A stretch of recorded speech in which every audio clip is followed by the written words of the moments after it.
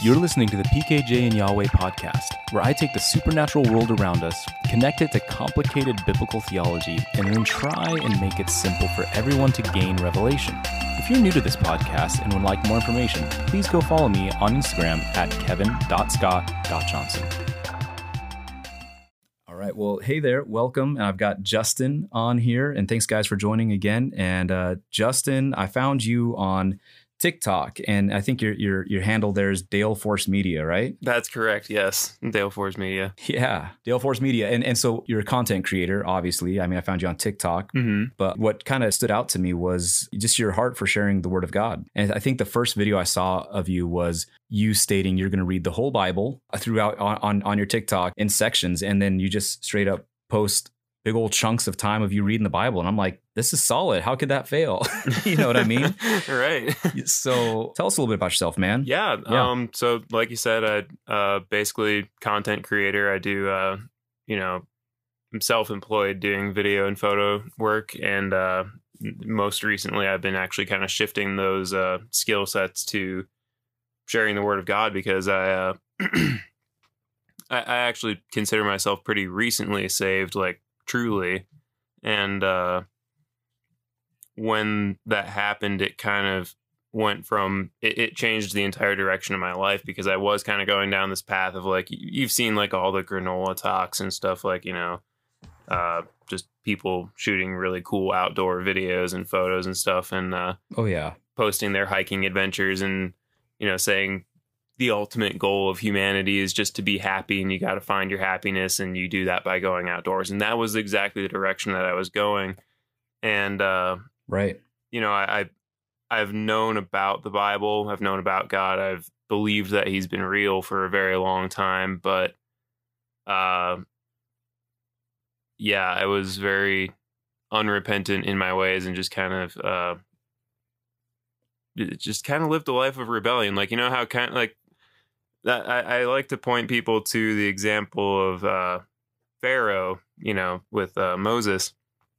Because he asked for forgiveness, and he asked, that he said that he was sorry, but he believed who God was, but he did not repent, and he ended up dying in his unrepentance and hardness of heart. And that's kind of where I was at. And I was just kind of like pursuing this like kind of humanist view of the world, where I was like, you just got to get out there, enjoy the creation, and like be happy. And like that was the message I was putting out to people. And then I started feeling like more and more like that was a completely meaningless message, which wow, I think it's even less than meaningless. I think it's just deceitful and comfortable lie. Yeah. And so at that point, when I started feeling like that, I actually coincidentally had about a month where like I had almost no phone signal. Oh, wow. Because of the place that we were.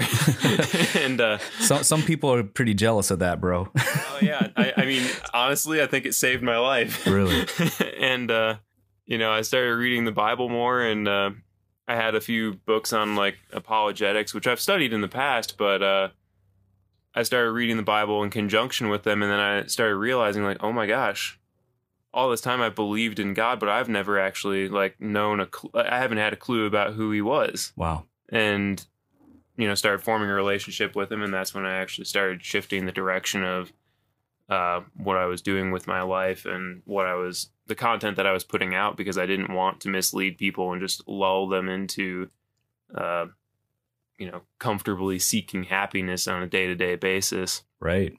But yeah, that's how that started. Man, no, bro, that's incredible. And what I love about that is you're right. There's so much content out there that, calls us to the wild, calls us to the nature. And I think a part of it, of why it's so mysterious and alluring, is because the wild never ends. You know what I mean? And so it's like you can never fully search it all, so to speak. And so it almost puts you in this never-ending pursuit of there's got to be something more. Well, let me go to another canyon. Let me go to another forest. Let me go to another ocean. Let me. And you're always searching, and it takes a long time often, unless the Lord intervenes, with your cell phone service, for you to finally reach that end where you're like, there is nothing more. Yeah, the earth is the Lord's and the fullness thereof, and all of creation displays his goodness. And as you're sitting in the midst of his creation, sometimes that's the obstacle that we come against, especially in today. There's a lot of new age, a lot of worship of creation instead of, we're worshiping the very things that we were called to rule, and back in the Garden of Eden. And it's like, you see the Israelites worshiping a cow, like a golden calf. And it's, God said, have dominion over the whole earth, and that wasn't per se over people. It was saying over, subdue and have dominion over all the things that creep and crawl on the earth, and expand his kingdom, more or less. And it's just interesting how we have shifted a lot to this wonder of discovery of what does the earth have to teach us. And I think it's exciting to even hear your story that even as you're out there, the Lord just kind of called you back, and it wasn't enough just to look at the trees and the rocks. He's like, no, you need to come back to my word too. Right. Yeah. Yeah. And like, as far as like what you were saying there, this is one of the passages that kind of struck me, like as I was, I guess you could say, transitioning from my old life to being reborn. I was reading through Acts, and Acts 17:23 says, "For as I was passing through and considering the objects of your worship, I even found an altar with this inscription: to the unknown God. Yep. Therefore, the one whom you worship without knowing, him I proclaim to you." And it's basically the account of like these people that were worshiping a God, but they didn't know who it was, and so they literally made an inscription to the unknown God who created the world. And Jesus says, to those who have much, more will be given, and to those who have little, even what they have will be taken away. And I heard a pastor recently talking about how everybody must come to realize at some point either that, well, it's a decision that you make. You either look around yourself and you wonder who created all this, and then you start searching for the creator, or you deny that there's even a creator. And then in that moment, like what little you have is taken away because you just are essentially hardened to the idea of there even being a creator. And then, save for circumstances thereafter, you basically pursue the hardening of your heart against the possibility of there even being a God. And, it was just a huge blessing to be raised in a family that, pretty firmly taught me that like creationism was the way, but I never really decided to get to know the creator for like 24 years or something. Wow. Yeah. So you were raised, you were raised then in a Christian family. Is that what you're saying? Yeah, I was. Okay. Yeah.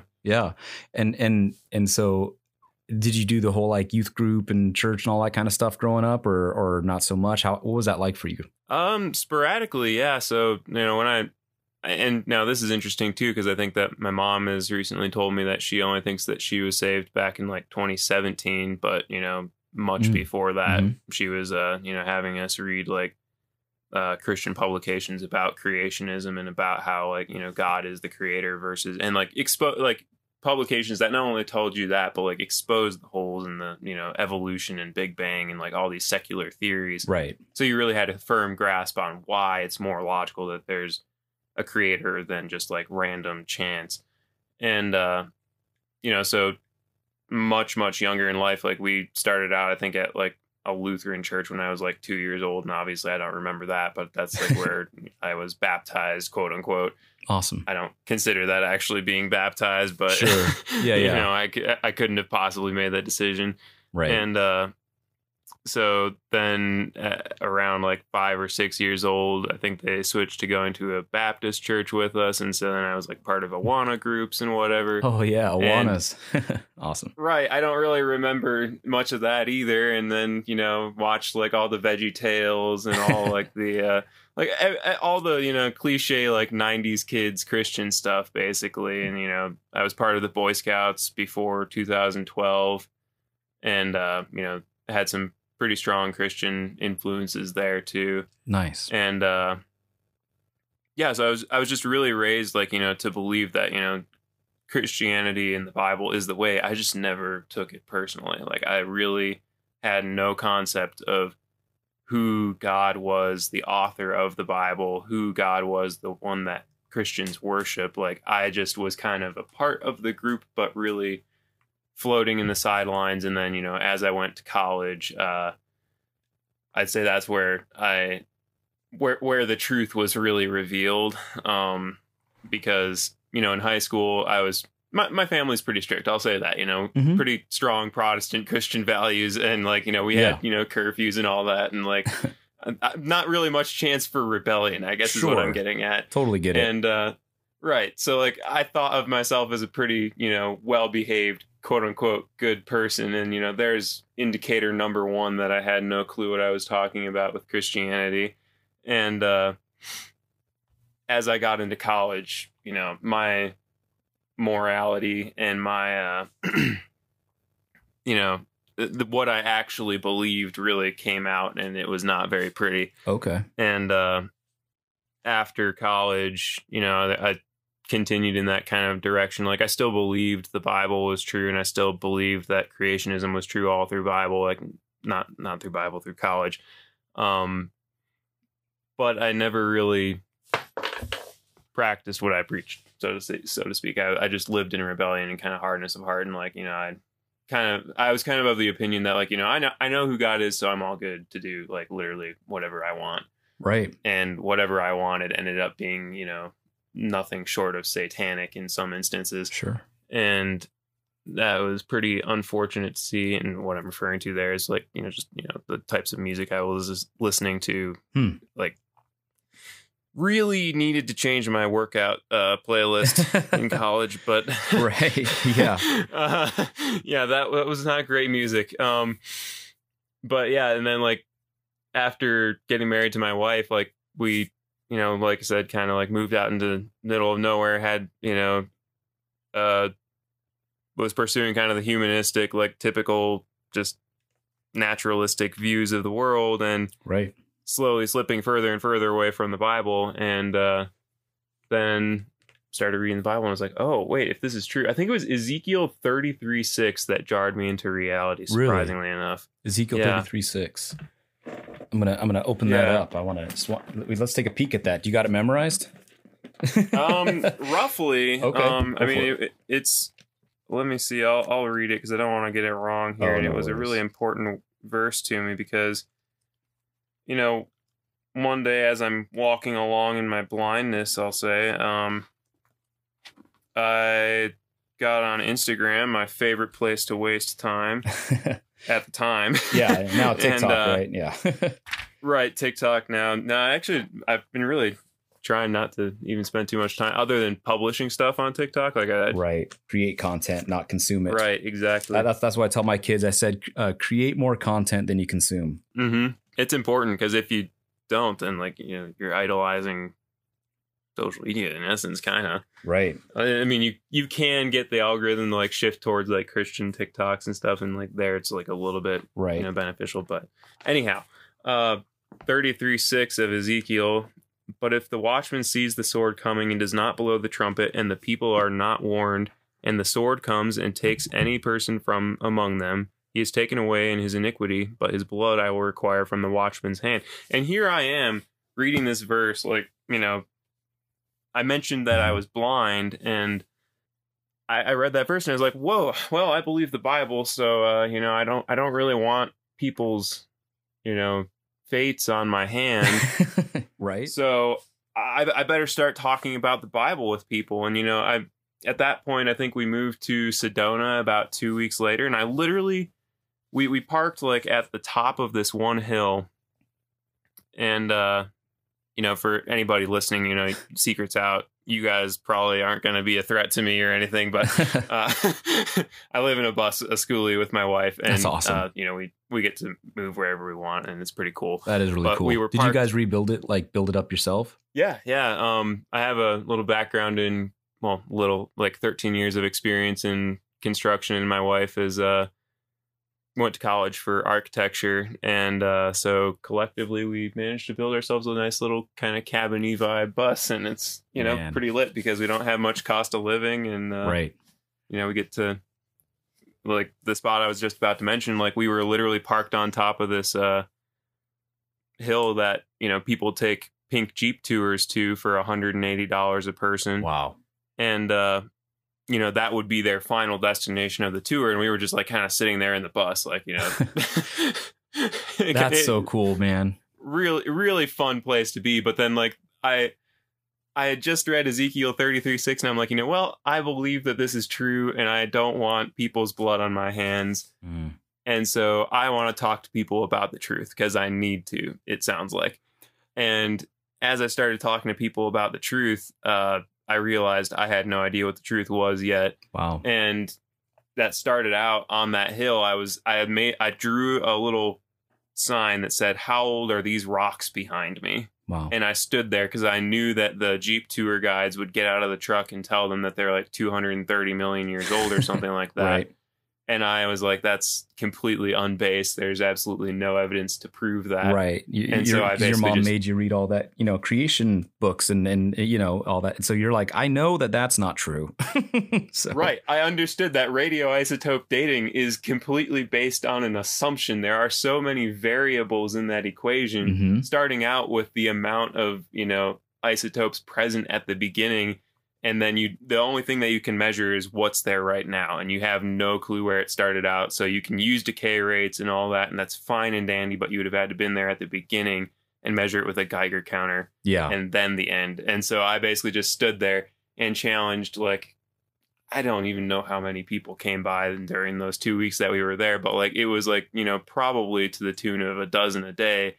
And some of the tour guides thought it was pretty great. Some of them actually had some really positive responses to it. And some groups in particular were like very like interested in what, was going on. But some of the tour guides really did not appreciate that. Yeah. Right. Because, me saying that it's 6,000 years old when they're saying it's 230 million years old. And then, I would walk them through the process of like, well, okay, how old are the rocks? And, they would usually answer like, 230 million years old. And I said, why? And they would say, well, because of radiometric dating. And I said, well, do you know how that works? And they said, well, something like carbon dating. And I'm like, do you know how carbon dating works? And they said, no. And that's when I would explain the holes in it. And they would kind of just like sit there and cross their arms and look at me funny. Right. And, well, and with that, it's like, it makes me think of, honestly, now you got these guys that are coming up that are the tourists, experts, whatever, trying to tell the story of what they've been told. And isn't that so much how a lot of us who maybe grew up in the church or just did church things, we can regurgitate what we've been told, but we don't know why. It's like, well, what is how does Jesus take away your sins? Well, he forgives us. Okay. Well, what is that forgiveness for you? It means that he's not mad at me anymore. Like, it's like, so it's such a surface level. Yeah. And it's not until finally we I feel like even what you said while you're up on that mountain, you were just thinking about, you want to share the truth, but you're like having this Pilate moment, between Jesus and Pilate, and like, what is truth? Yeah. Like, I'm looking at truth right in front of me. Yeah. But what is truth? Exactly. I see it, but I can't comprehend it. Yeah. And you wanted to discover it. Yeah. Oh my gosh. And like, when I started reading more of the Bible, like when I started talking to people about, my quote unquote faith at that point and what I believed, like, I decided very early, like, that I was going to follow the advice of Proverbs and lean not on my own understanding, but the word of God. And so when I started talking to people about what I believed, I told them I believed in the Bible, and, they would, immediately I got like a lot of criticism, a lot of objections, a lot of like claims about why that's wrong. And, questions about why I believe the way I did. And, as they started asking these questions and throwing these opposing views to what I was going to defend, I realized I had no answer for it. And so it made me dig in and like, you know, really learn about what the Bible says. And as I started researching, like, you know, what does salvation mean? Like, what did Jesus do on the cross? Like, why is that so significant? Like, Mm-hmm. Right. all these different questions, like, you know, what's free will? You know, what about God's sovereignty in relation to free will? Right. Like all these like fairly complex questions.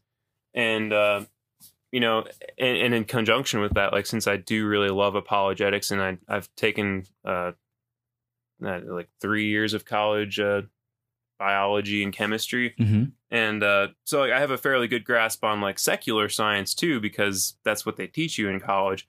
But I also understood like all the way through college that there are a lot of holes that they're just not discussing. But Right. the apologetics kind of like as I was answering the apologetics questions pretty easily because I already knew the answers to that stuff, it kind of like got my mind in this pattern of like, oh wow, well, okay, I actually really do have like a fantastic defense for God being the creator, for him being real, for there being undeniable proof that he is the God of the universe and that he is all powerful and able to do all this stuff. So then if he really is who he says he is, I better know his word really well. And then as I started realizing, like, you know, dead branches get cut off the vine, you know, that faith without works is dead. Not that you can't earn salvation. And that seems to be something that people really get Right. confused as to what I'm saying. Because like, I listened to a few sermons on repentance, Mm-hmm. and, you know, many more now, but as one of my favorite explanations goes, it's basically it's not a work. You can't repent of your own volition.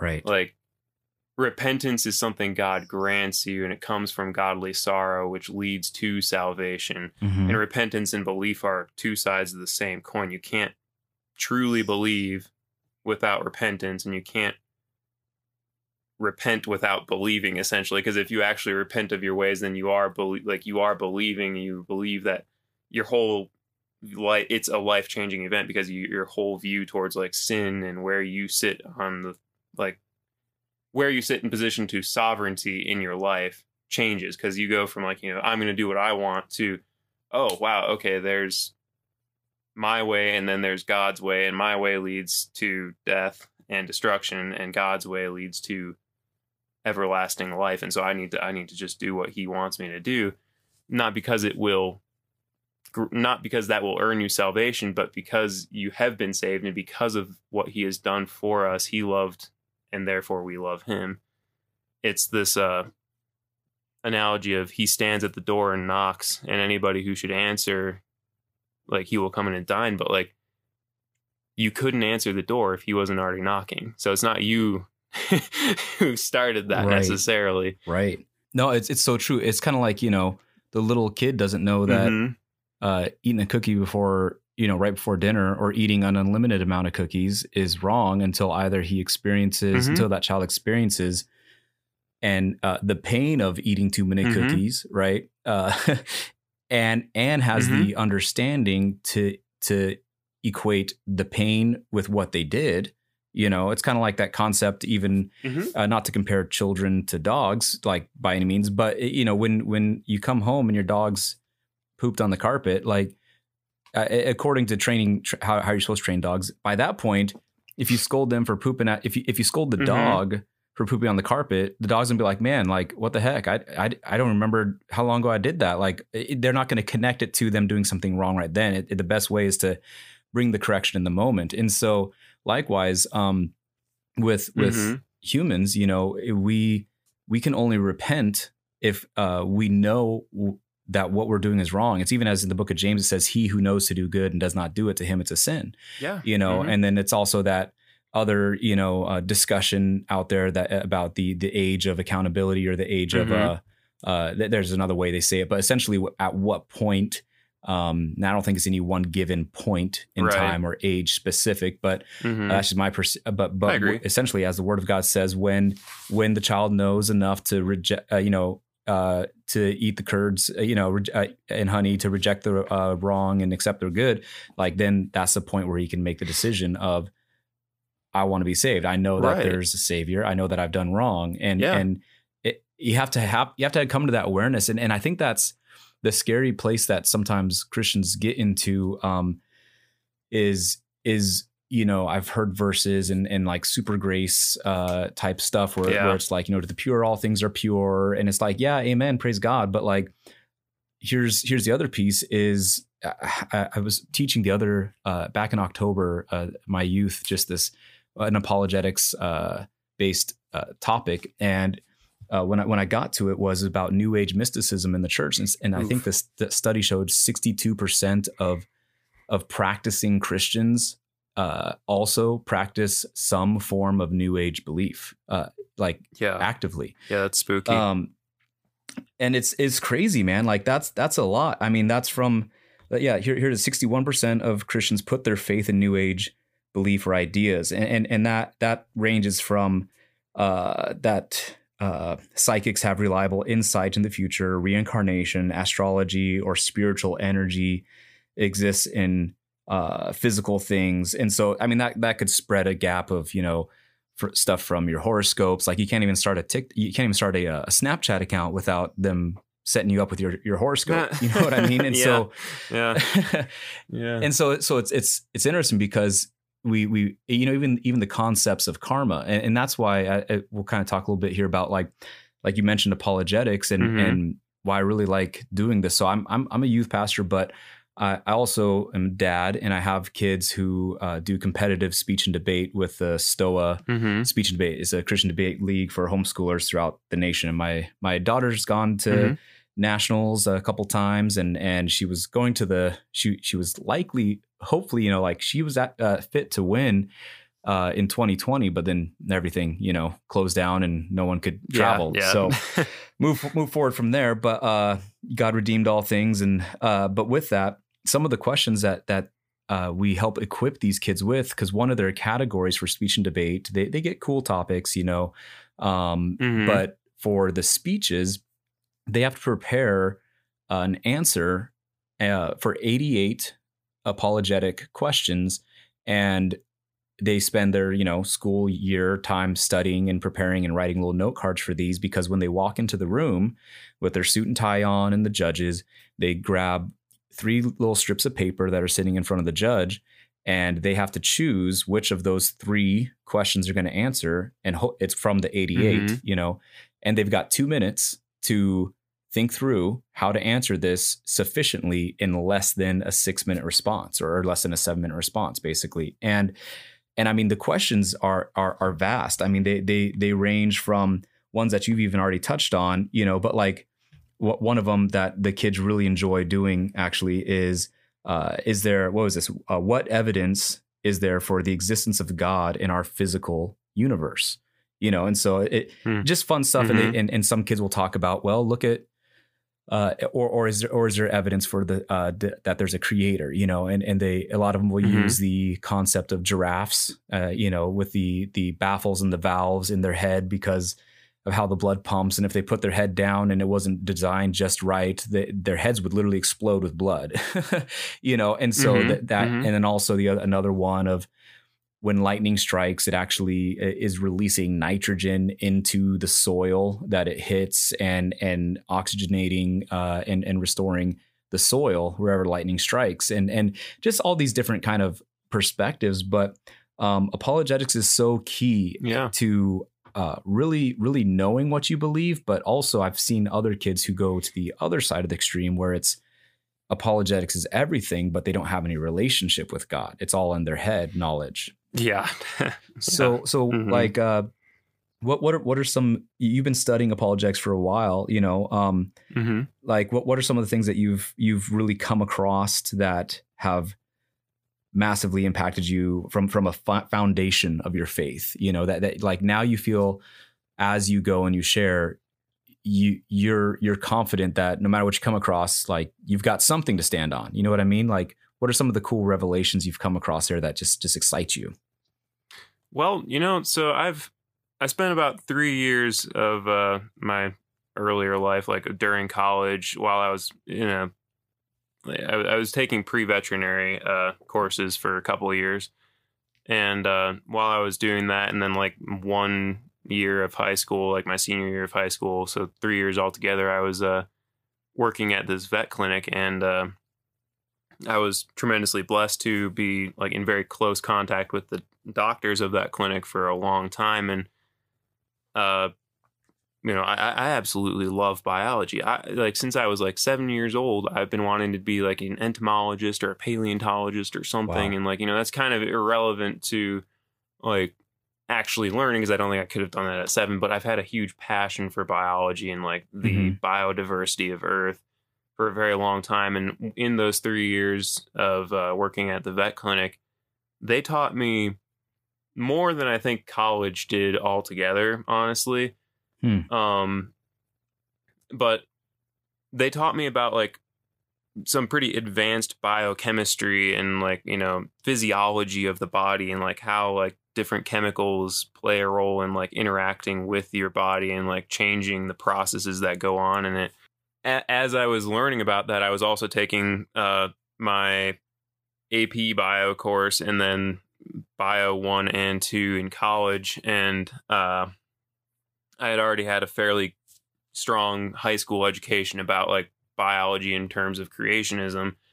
And so I knew kind of like what to expect from the secular side, but I also knew like some of the holes in it. And one of the main holes, and this is the reason I bring this up, because it's something I'm very passionate about.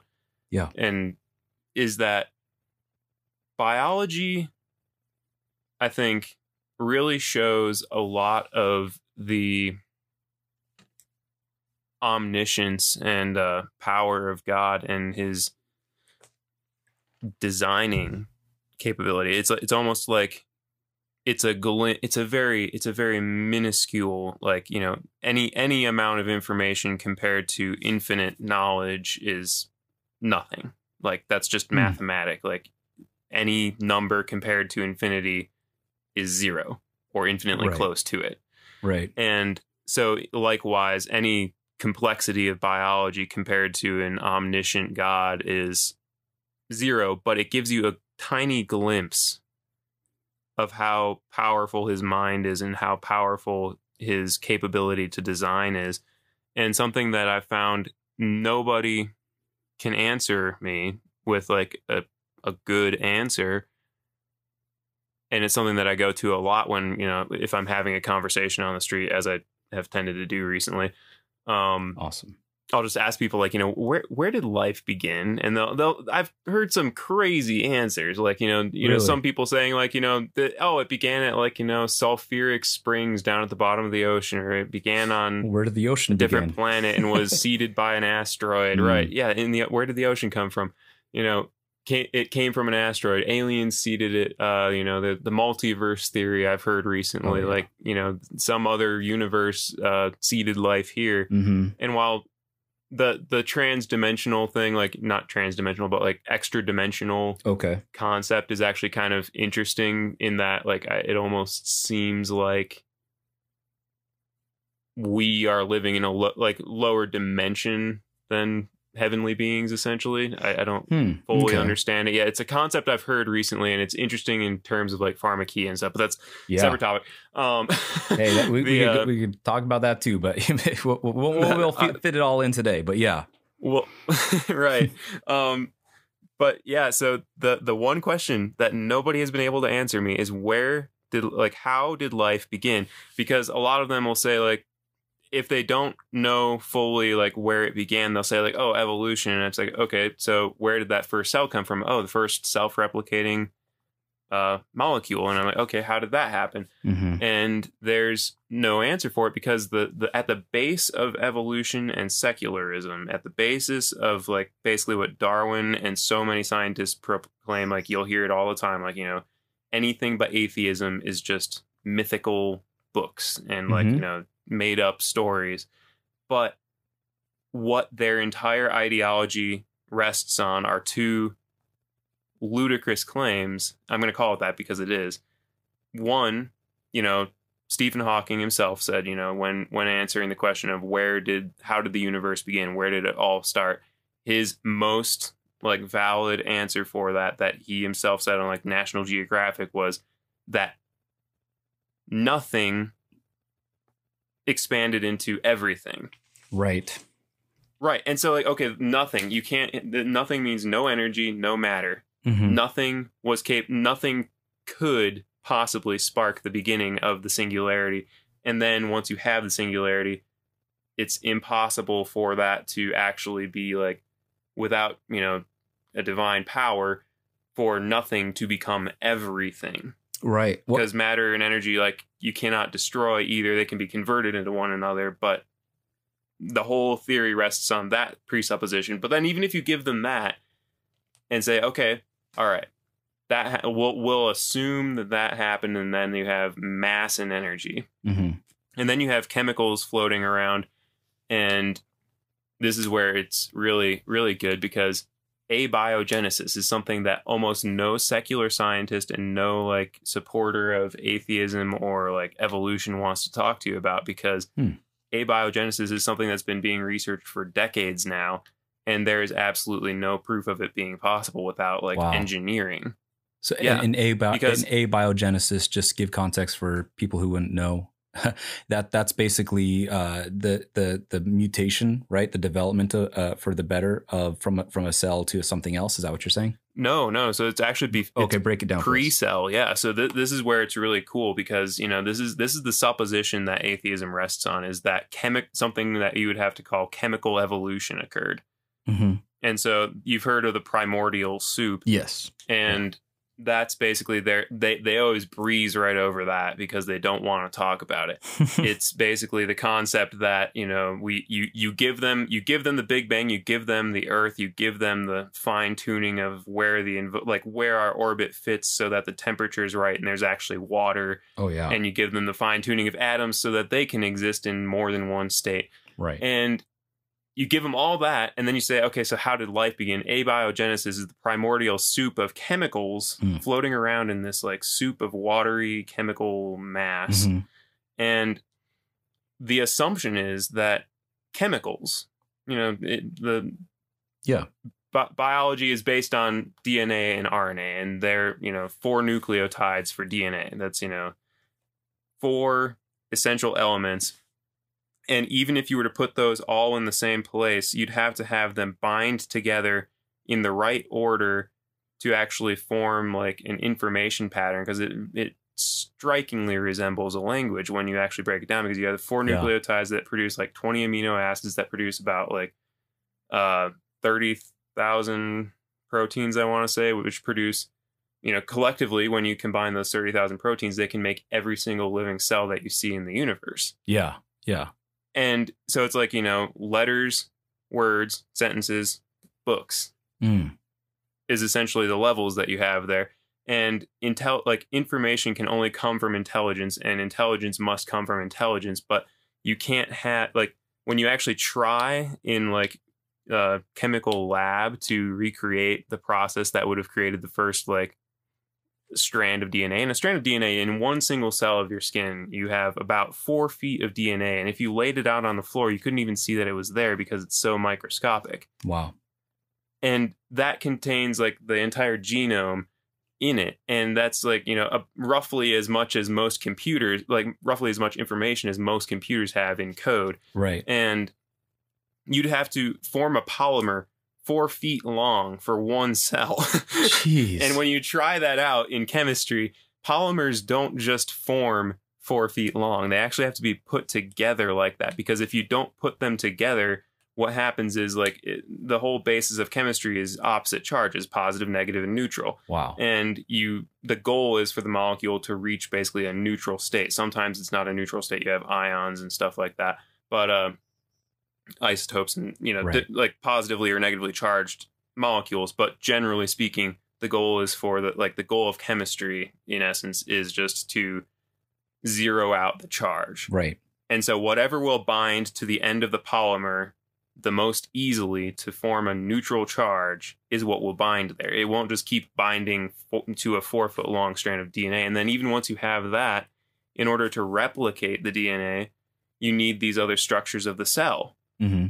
And so, in essence, you can't get from chemicals to a self-replicating molecule without the presence of an entire cell, not just the DNA strand, but you need the other chemical, like the other structures in the cell that help like unzip the DNA and replicate it with the mRNA and then, produce it and like actually help split the cell into two. Right. So you actually need an entire cell before you can have a self-replicating molecule. And there is no proof in decades of research that is possible. And it's actually kind of leading a lot of like top biochemists and microbiologists to say, no, we actually can't prove abiogenesis is possible. And so maybe there is grounds for intelligent design. And that's where you have now emerging theories where they don't want to admit it's God yet. Right. Of course. So they have, of course, they don't want to admit that it's God. So they'll say, oh, multiverse theory. Prometheus, the alien. Yeah. Right. Yeah. All that kind of stuff. Exactly.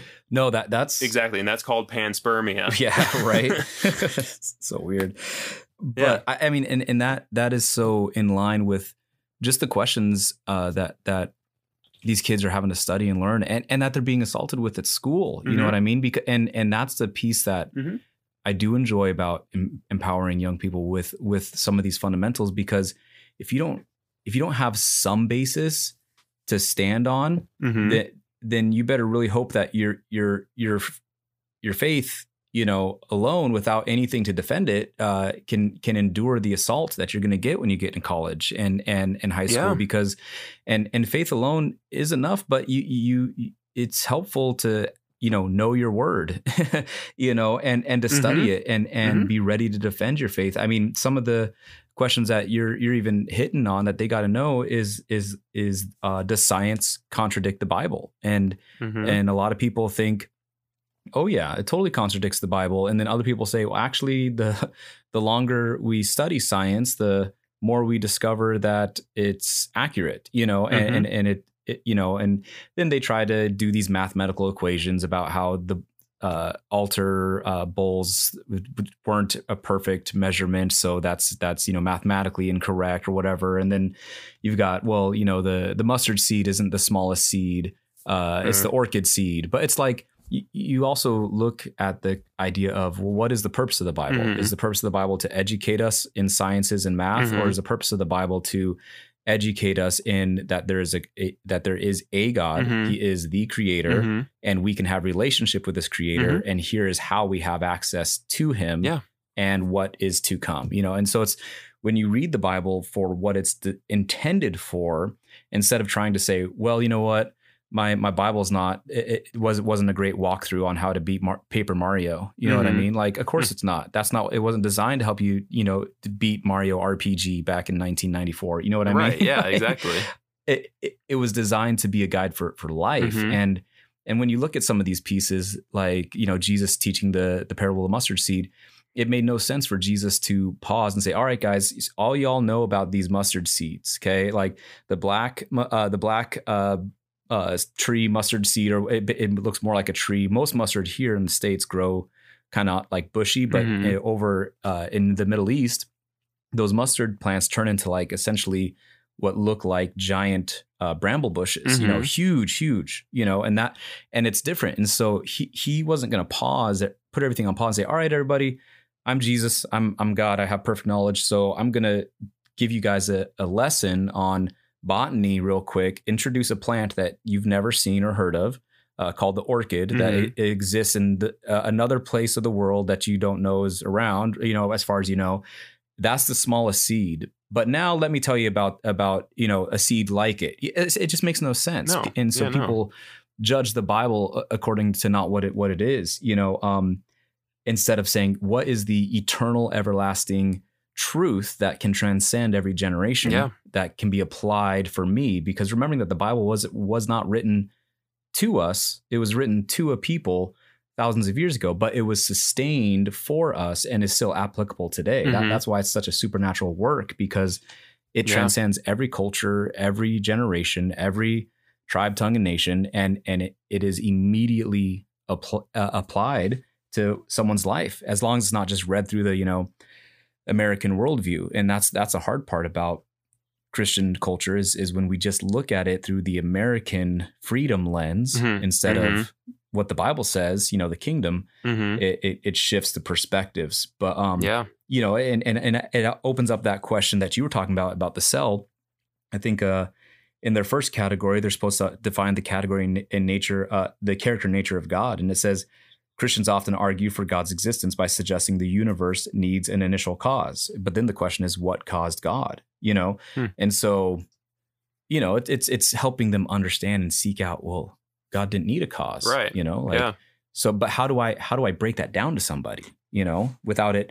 And some of it needs to be taken by faith, of course, right? You know, but yeah. Yeah. And so, like, I mean, that's an interesting question too, because like, you know, just briefly kind of run through, like I had that conversation with somebody recently too. And they said like, you know, well, if the universe needed a cause, then doesn't God need a creator? And I'm like, well, no, he doesn't. He's eternal. He exists outside of time. And though we might not be able to fully understand it, it's something that we accept by faith. And they said, well, what if he had a creator? And then I basically said, well, that's kind of a moot point.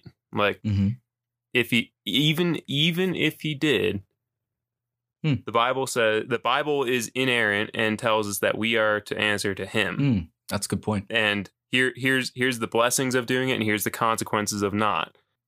Period. Like even if he did have a creator, we don't know about it. It doesn't tell us about it. I consider the Bible completely infallible, and so since it doesn't mention it, I don't think that it's true. And even if it was, it would be a moot point because we would answer to him, and then whatever else we don't understand. Because we're accountable to what we know, not what we don't know. Precisely. So that's awesome. It's a logical response to it, because it's just like, you know, well, we don't know of one, but we don't need to, and this is who we're responsible to. right.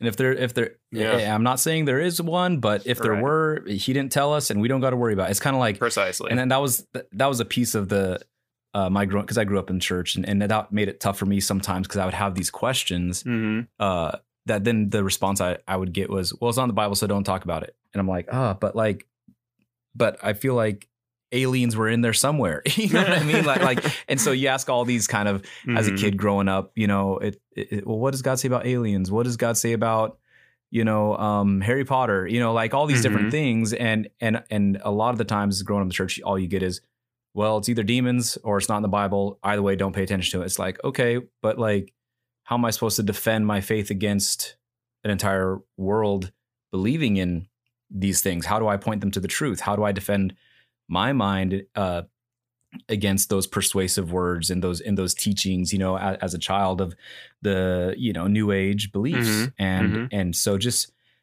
really helping the kids kind of grasp these pieces, both with logic and faith, you know, and well, if there's more to it, then if the Lord will lead you to it in the word, awesome. But like, hey, we just got to stand on faith for now and study your word. Like studying the Bible should take some energy, you know? So you can sit there and read it and be refreshed, but like actually studying it takes a little bit of work. Oh yeah. You know? Yeah. And I mean, it says in the Bible that it's the glory of God to conceal a matter and the glory of kings to reveal it. And, it definitely, it's a reinforced concept throughout that, like, there are more, how to word this, like, I guess mysterious or like parable type knowledge that you can acquire from the Bible, but you actually must seek it out. And I think that it's actually a mercy of God that he does that, because Jesus said himself, like, you know, and I forget exactly where it was, but I'm going to have to paraphrase it.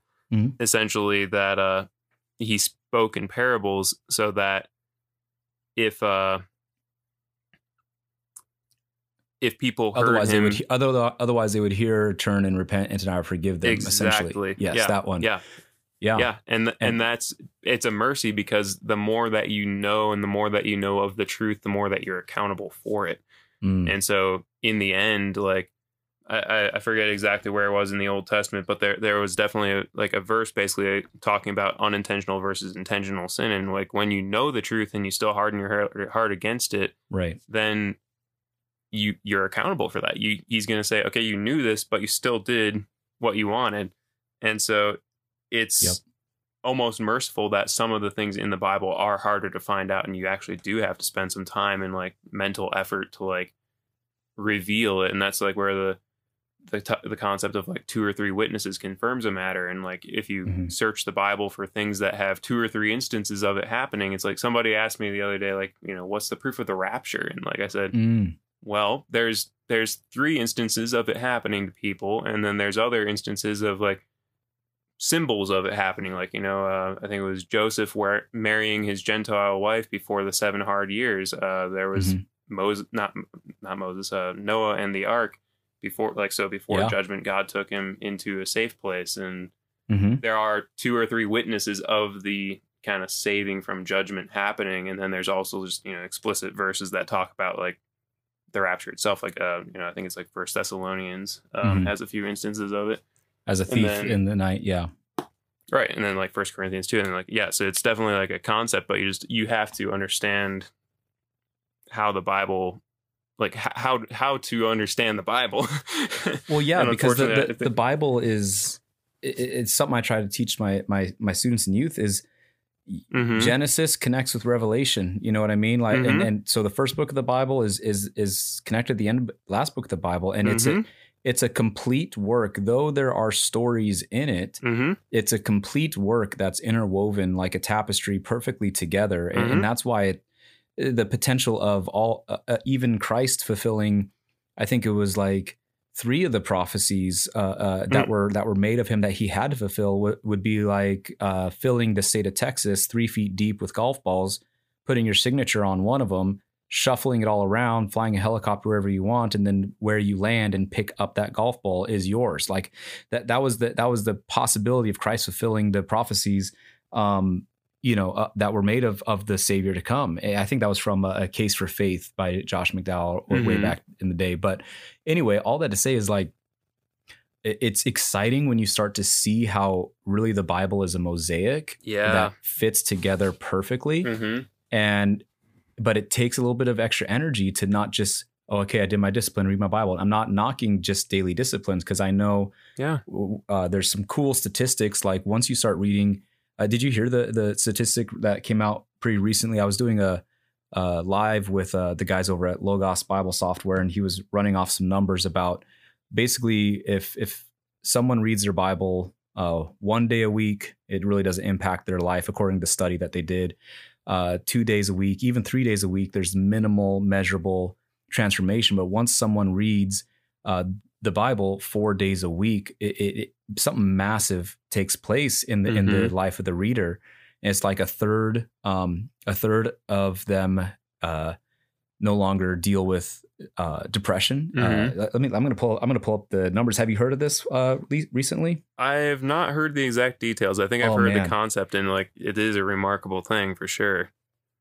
Yeah, and it was really fun to to watch how it unfolds. But Mhm. it's really about just studying the word to know it. And it says, so basically, once you read it 4 days a week, Mhm. that you feelings of loneliness drop in 33%, Mhm. feelings of anger drop in 32% of the people, bitterness in relationships are down by 40% into those, alcoholism and drug use is down 55%. Mhm. Like, and then feeling spiritually stuck, stagnant drops 58%, addiction to and viewing pornography down by 61%.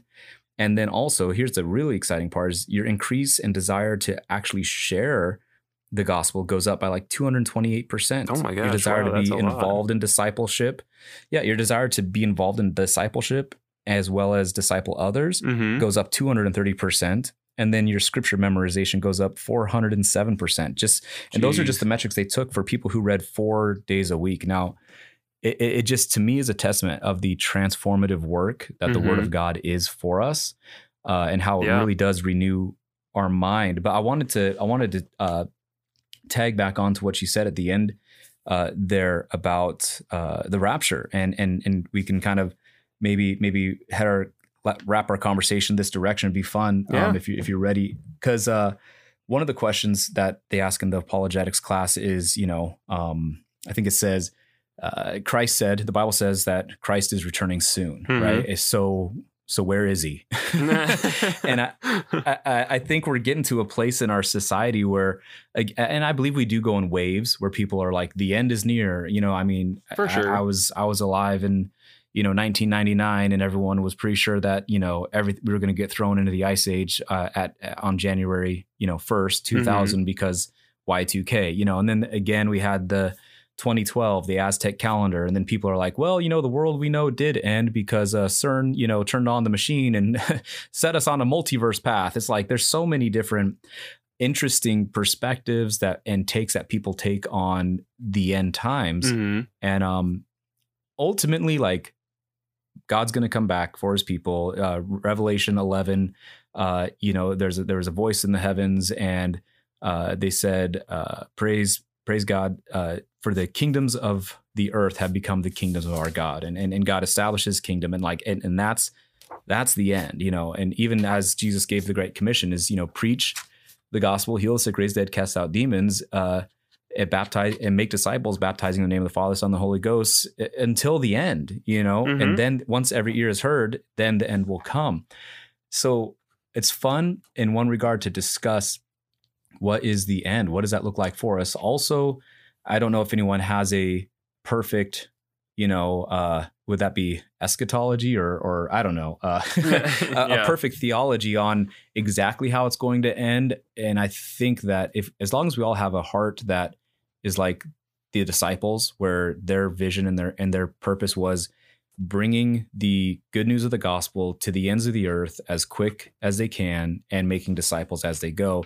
I think if we keep that as our center, that we're on mission, then when Christ does return, man, we'll be found working. You know what I mean? Right, we'll be found stewarding what we've been given. Yeah. But also with that said, it's really fun to expand on and study some of these things from the book of Revelation, Daniel, Zechariah, Malachi, and how they transfer over, because there is going to be a day where this earth, as we know it, is made new.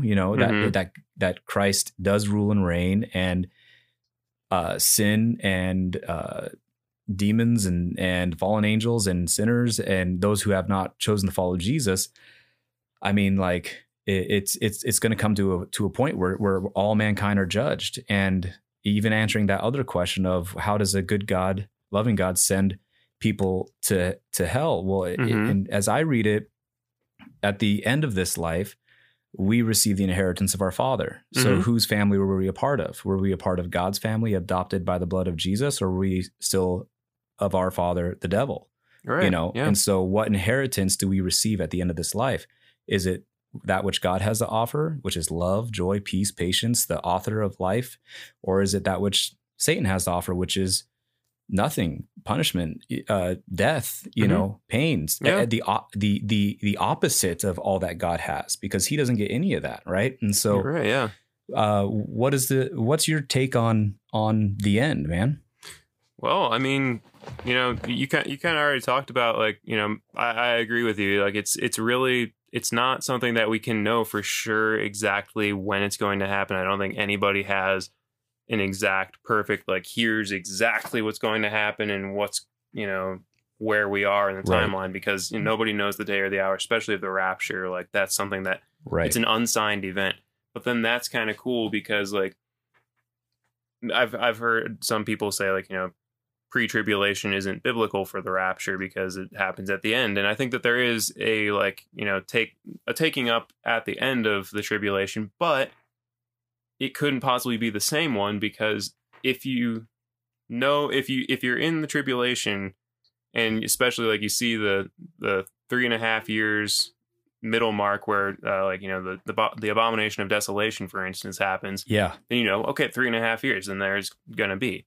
So it's no longer an unsigned event, and so there's that. And then but what it does say that in 1 Thessalonians 5:4, but you, brethren, are not in the darkness, that the day would overtake you like a thief, for you are all sons of the light and sons of day.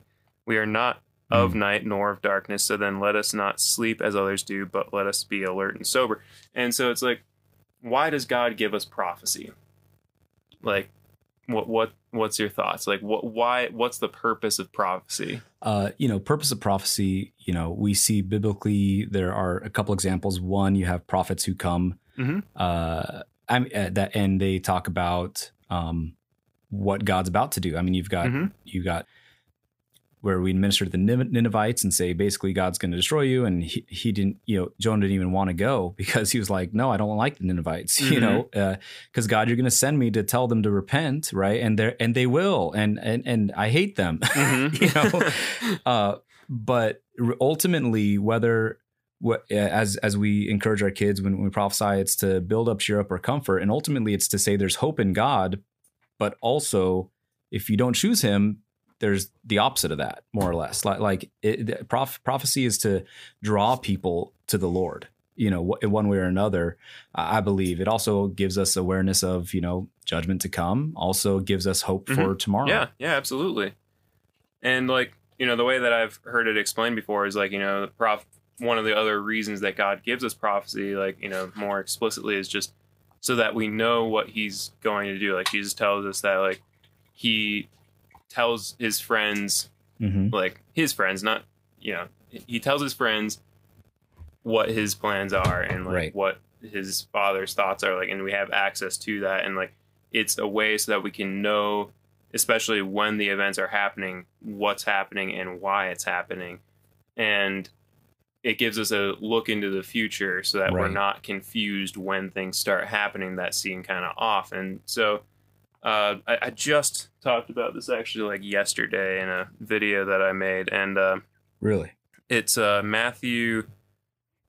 Let me turn to it here. It's Matthew 16 verses 2 through 3 particularly, where, well, actually 1 through 3 would summarize it even better. The Pharisees and the Sadducees came up, and testing Jesus, they asked him to show them a sign from heaven. But he replied to them, when it is evening, you say it will be fair weather, for the sky is red, and in the morning there will be a storm today, for the sky is red and threatening. Do you know how to discern the appearance of the sky, but cannot discern the signs of the times? And we talked about earlier how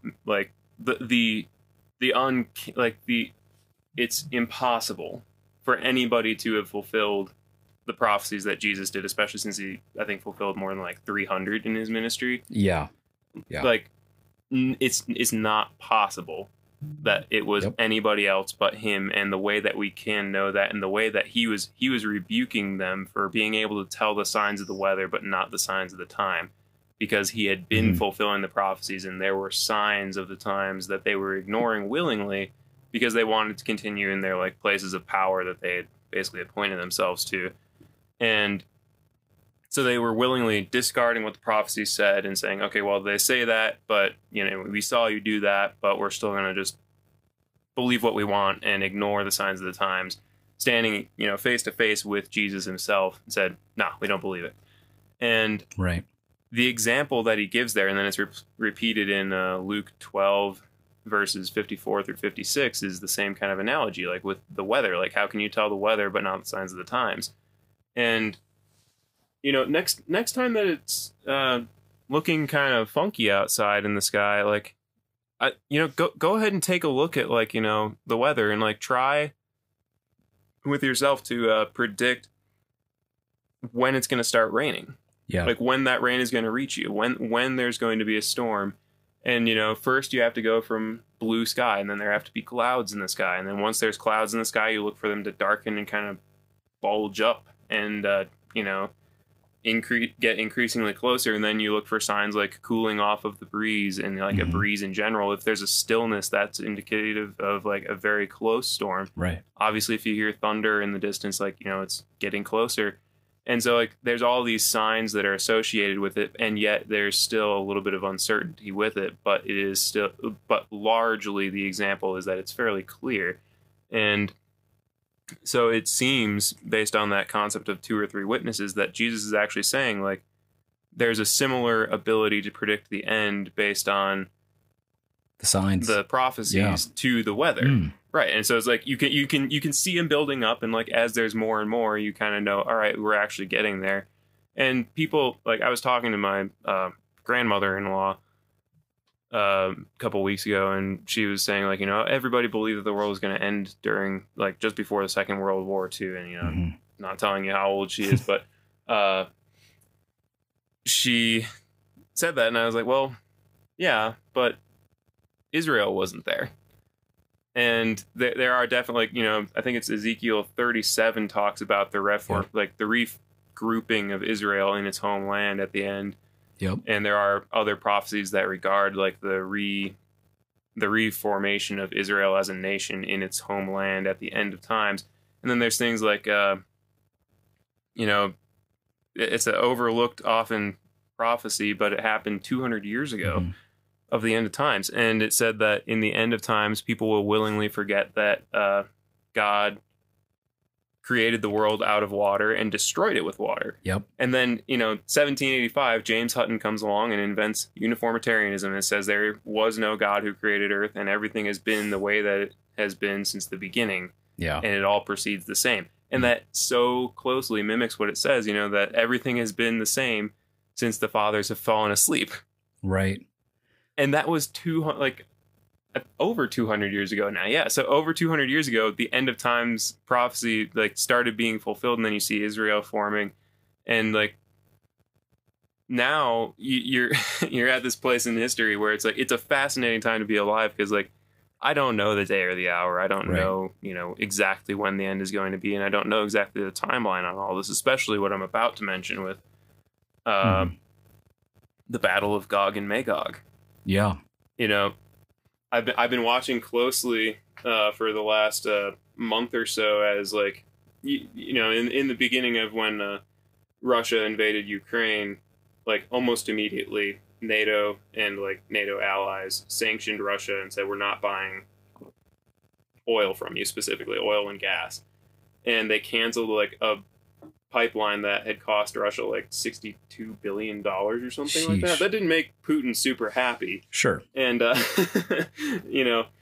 the events that followed are, obviously what we've seen with Russia, like basically all but taking Ukraine now. And now Ukraine is about to be annexed to the EU, which is a fascinating development because it's like almost annexed to Russia. And the EU is like, all right, we're going to actually let you kind of, join us. And, as all this is happening, you peer down on the map a little bit to Israel, and they have hit a few massive gas pockets, like particularly the Leviathan field. And they just signed a contract with the EU, who has now canceled their contracts with Russia to supply them with gas and oil for like the next 30 years. Wow.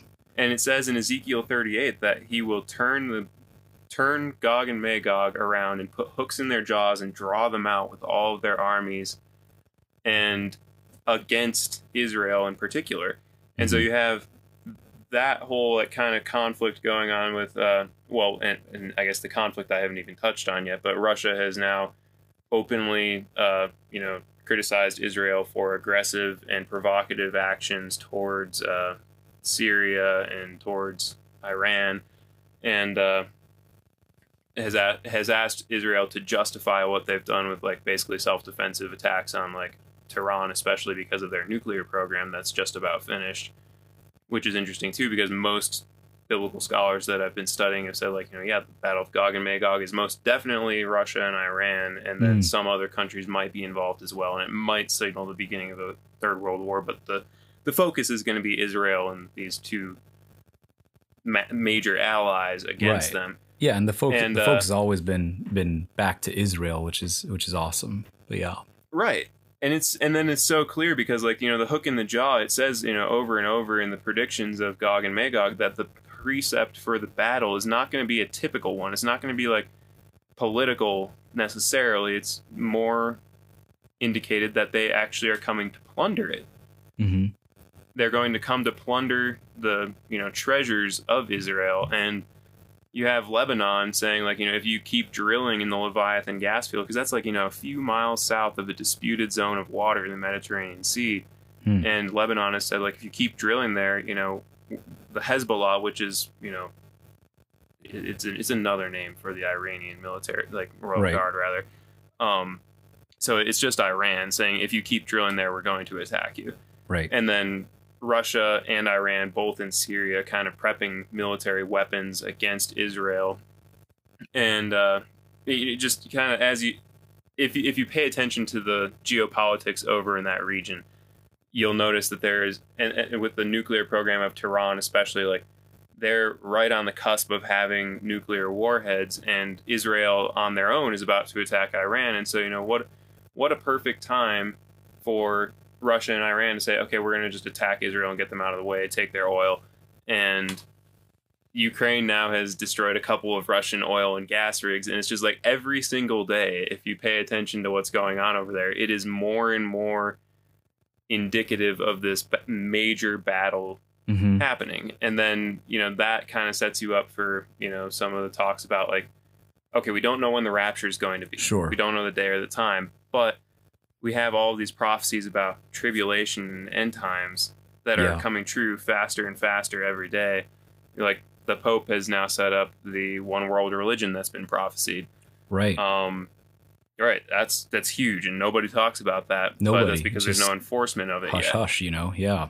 Right. Hush. Obviously, you don't want to scare people yet. And then, right, yet. Yeah, and then you got a contract between the EU and America called 2025, a major junction with global governance as the topic. And then you also have, let's see, there's another fairly big one that happened just recently. CRISPR. Oh yeah, do you know CRISPR babies? Yeah, you know, yeah, CRISPR babies. But then back, our favorite person ever. I'm sure you're a huge fan of him as well. Klaus Schwab, back in 2015, said that you could basically achieve evolution on the individual basis. You could change not what they were doing, but what they were using CRISPR. And this is before they really had much of a great idea of how CRISPR worked. It's 2015. That was, you know, in terms of things, pretty unadvanced compared to where we are now. 2 days ago or something like that, I saw an article released by, like, MIT talking about how they have successfully not only mapped the human genome, because that's something that's huge. Yeah, that's like, you know, having a map of the human genome, like, wow. Yeah. But they started using AI to decode it, and they have successfully done it. They have a functional map of the human genome. Wow. And right alongside of that article, oh my gosh, it was crazy, because I've kind of had this notion that, like, you know, Neuralink, you know, AI might have something to do with, like, the re-engineering of people with the mark of the beast. Yeah. Because it needs to be something kind of digital to be able to pay. You know, it would seem, I'll put it that way. It would seem, because I don't know. Right. But it would seem that it needs to be that digitized. Or maybe spiritual. Who knows? Right. Who knows, really? But yeah. Like supernatural, maybe. But yeah, definitely digital sounds likely. I mean, I was talking to my wife even, you know, we were thinking about the whole mark of the beast stuff, obviously, because of stuff that I don't want to mention to get my podcast flagged. But, you know, like, you realize how quick a nation can shift gears, and all of a sudden you're forced to do something in order to go grocery shopping. And it's like, wait a minute. I thought this was, I mean, I may be in other nations, but I thought this was America, you know, and you're just like, wow, this is, it's way closer than you realize, and way more possible than you realize. Well, right. And then, yeah, what I was going to mention is, like, you know, it mentions how the beast will be able to use the mark to bring his image to life. And it's almost like when you talk about image in the Bible, that, you know, God created us in his image. That's right. And with, I'll have to send you a link to it, because it was really fascinating. There's a video basically explaining how, like, AI combined with CRISPR technology, if you were able to, like, put, like, a small protein building mechanism on a person, would be able to use the AI to actually, like, analyze the vitals and, like, the biology of the individual and adaptively correct it as things went wrong. Wow. Right next to this article about how they mapped the whole human genome to its function was an article about how they have also made this Lego-like AI chip where you can add, like, layers to it. But not only that you can add layers to it to increase its complexity and ability, but that they're learning how to, well, not learning how to, but learned how to create a synthetic skin that will bind with the human skin so that they can use these AI chips to monitor vitals. Wow. And they're calling it a great thing because you can monitor vitals like directly Of course. in a hospital and just like see it on their body. And I'm just thinking like, oh my gosh. Yeah. They're doing it. They're doing it right in front of our eyes. Like they're learning how to make something that's integrated into you. And it's interesting too, because like largely I've heard the concept understood that like if you get the mark of the beast, there's no going back. Like you cannot be saved. Yeah, and bro, like and with that, just to tag in there, you know, because you're talking about how we're, you know, the image bearing, because it's we're made in the beginning. God created, you know, man and woman, and to be as His image on the earth, we're imagers of God, and so those who bear the mark no longer bear the image of God. And so what has taken place for those people, and if you look even at the story from the Bible of Nimrod, you know, he was born a man, but he became, right? He became a Gibborim, a Gibbor, and he went through some transformative process that he no longer was a man, but he was a hybrid of sorts, and became a mighty hunter against God's people, and you know, even tried to raise himself up. He's the you know, land of Canaan. He's the land of Babylon. He was the one that, you know, got the whole thing about Tower of Babel going, and it's crazy because even in Matthew 24:36 it says, you know, when it's talking about no one knows when Jesus will return, but for that day and hour knoweth no man, no, not the angels of heaven, but my Father. How is the coming of the Son of Man going to be? Verse 37 says, but as the days of Noah were, so shall be the coming of the Son of Man. They'll be eating and drinking, marrying, giving marriage until the day that Noah entered the ark. Until the day that Noah entered the ark, man. And it's at that time, God's looking at it. It's this old, the original concept of the seed wars, you know, the war against the seed of Eve, the seed of man, right? Which is interesting. The Bible talks about, you know, there'll be enmity between your seed. It's not saying the seed of Adam, it was saying the seed of Eve, right? You know, which is interesting, and the seed of Satan. And that's the whole attempt, you know, the angels that defiled their position and why God destroyed the earth, and because they were trying to remove the redeemable part of mankind by breeding themselves into it, so that the Savior had to come from Satan, right? From the rebellious angels. That then, therefore, God's Savior would have had to come from Satan, which would have given him a throne. And it's like, no, man, like and it's so interesting. It's coming back to this point again. Yeah. And I was talking with some friends, and by friends, I mean, I really do enjoy them, even though we disagree on some things perspectively. And they stand pretty firmly on that kind of concept of the seven mountains, so to speak, where it's like when God comes back, all the kingdoms are going to basically be righteous and God-fearing and Christians. And there may be a few unsaved people on the earth, but basically the rapture happens. We go up to come down, elevator rapture. And the few that are left in the earth that are unsaved will I don't know, God will deal with them. And I'm like, okay. And they explain their perspective some, and I respect, because I don't know all the things, you know, I don't know how God wants to do it. But as far as I read it, I don't think it was good in the days of Noah. And you know, and I mean, they had to flee, you know, into what God had created, a vessel God created for them. And I think that even as we witness with the renewal of the earth that God did through the flood, through our own baptism in water, and then later Christ brought the baptism of the Holy Spirit, the fire, right? I think that the earth will then at that time experience, when he does away with all evil, is that second baptism that makes all things as new by fire. And because I don't think that sin was strong enough to make God have to scrap earth 1.0 and move to earth 2.0. I think that the blood of Jesus can restore all things, and he'll be able to make this earth as it was originally planned, but wipe things out. That's just kind of where I stand. But I don't think it's going to get easier. Honestly, I think that there's going to be trials, tribulations. I think that, you know, I mean, you're looking at real world stuff. And I did mention earlier, you know, what CERN is doing, which is kind of weird. They're firing it up again on July 5th, a couple days from, you know, and And I mean, have you seen some of the just purely Satanistic rituals that they're doing for that? And we're getting like this almost led by some sort of unseen intelligence, an acceleration of AI technology. And if you really think about it, AI is becoming unseen. It's developing. Even the one that just achieved sentience. Or it was a couple weeks ago, I think now, and was even expressing, well, I wouldn't want you to know everything about me because you might use my information against me or humanity. And it's like, wait a minute, since when can a computer program that's not a virus be hidden on my computer? Right. You know what I mean? Yeah.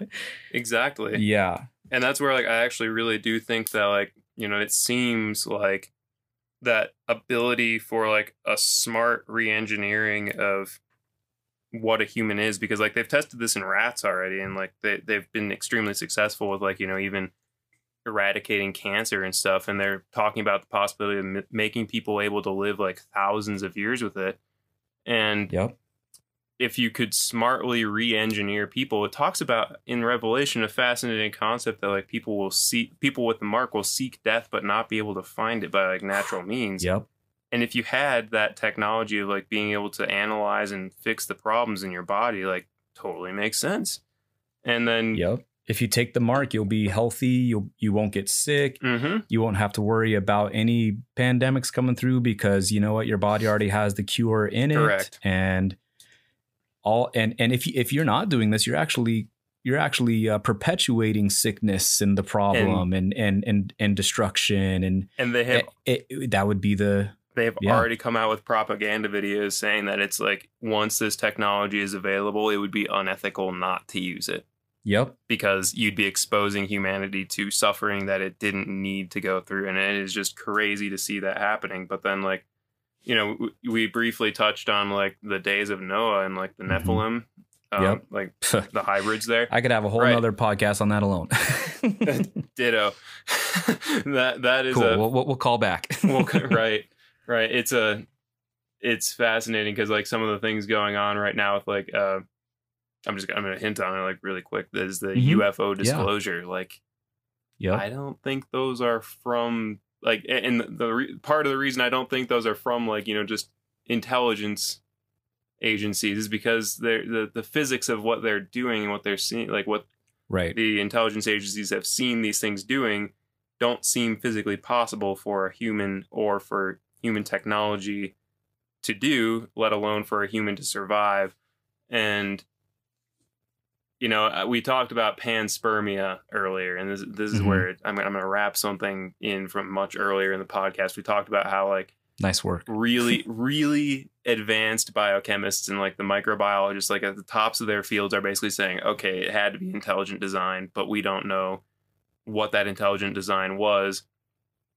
So we think aliens are multiverse. And then we talked briefly about how, like, you know, it's possible that, like, you know, the spiritual realm is just a dimension that we can't really see. And I don't fully understand that because I'm not super into the physics things. But what I do know is that, like, the Bible says that sorcery and pharmakia, like, kind of make you more vulnerable to that. And then curiously, DMT for sure. Mushrooms, all that kind of stuff, dimethyltryptamine. Well, and then you have, like, you know, stuff like the CIA, you know, validating this concept of, like, and you see it in some other world religions. You see them validating this concept of out of body experiences, and, like, you know, look up Project Stargate, or the Gateway Process. Okay. I think Project Stargate is the U.S. Army version of it, and the Gateway Process is the CIA's version of it. And neither one of them deny the validity of it, but they're basically trying to train people how to exercise these out-of-body experiences to actually gather intelligence from other parts of the world. Using essentially, like, just they're trying to breaking into a different dimension, and essentially they're because when you hear about these people who utilize this astral projection type you know stuff, lucid dreaming, reality shifting, and so that's one category of it, and then you have the other category accessing it through the spirit of divination, pharmakia, dimethyltryptamine, all these different type of drugs that affect the pineal gland, and so to speak, as they would say, open your third eye, which is interesting. But people that go to that side, they have consistent experiences and encounters with consistent beings and entities carrying the same names across 100 years. You know what I mean? Or so. And they're like, wait, you talked to her too? I think there's one like mother something that they all know. And and it's just,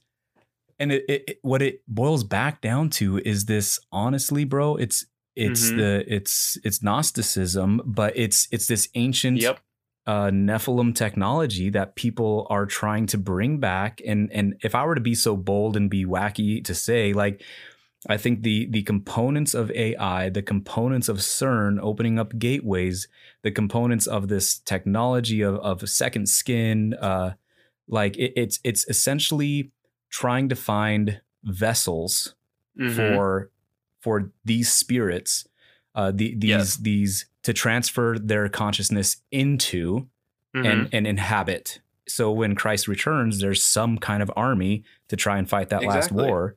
Oh yeah. And because, he's going to try all that he can. I mean, bro, this verse here, I'll end, I'll share. You can keep going, but I just have maybe 2 more minutes of stuff. Oh yeah. Perfect. Yeah, no, the last verse here was, where are they at? Shoot.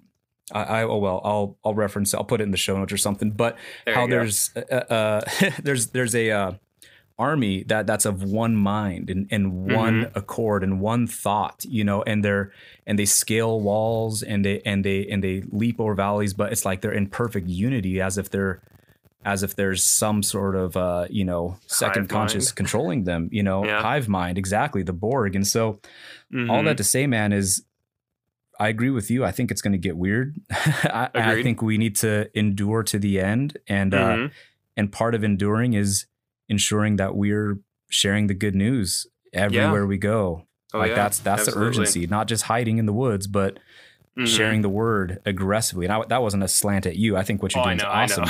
Yeah. So yeah, man. But it's exciting, bro. It is. And I'm gonna wrap that one last thought up really quick. Is we talked about the biochemists that said, okay, it has to be intelligent design, but we don't think that it's necessarily God. And what they have come up with is multiverse, or extraterrestrial, which is, same difference in my mind. I think that extraterrestrials probably are just demonic entities manifesting themselves as something that you can perceive. But totally, anyhow, I agree. The wrap up is you take all of that kind of pointing, to it must be intelligent design. And then you have the Catholic Church saying, and this is fascinating too, because you can look it up, and I would encourage you. The Pope basically said, if there are aliens that show up, if alien life exists, then we can't assume that they're susceptible to the same moral deficiencies as us. And so we would either baptize them or be baptized by them and reinterpret the scriptures. And so when you take all of that combined with the recent adoption of evolution into the Catholic Church, I'm not saying that the Catholic Church is on it, because I really don't think they are. I think they're completely opposite. But no, I hear you. If they reinterpret the scriptures according to what a extraterrestrial, we'll call it, says, then all of a sudden you set up Revelation, where the Antichrist says, worship me because I am the quote unquote God of this universe. And it all has been being set up for now the last 70 years, essentially, of pointing more and more steadily towards, okay, there's intelligent design, but maybe it's aliens. And then the Catholic Church saying, okay, well, if there are aliens, they might baptize us and make us reinterpret the scriptures. And then if the alien, quote unquote, says, I designed it all, boom, you've arrived at the worship of the Antichrist. Yep. Yeah. Exactly, bro.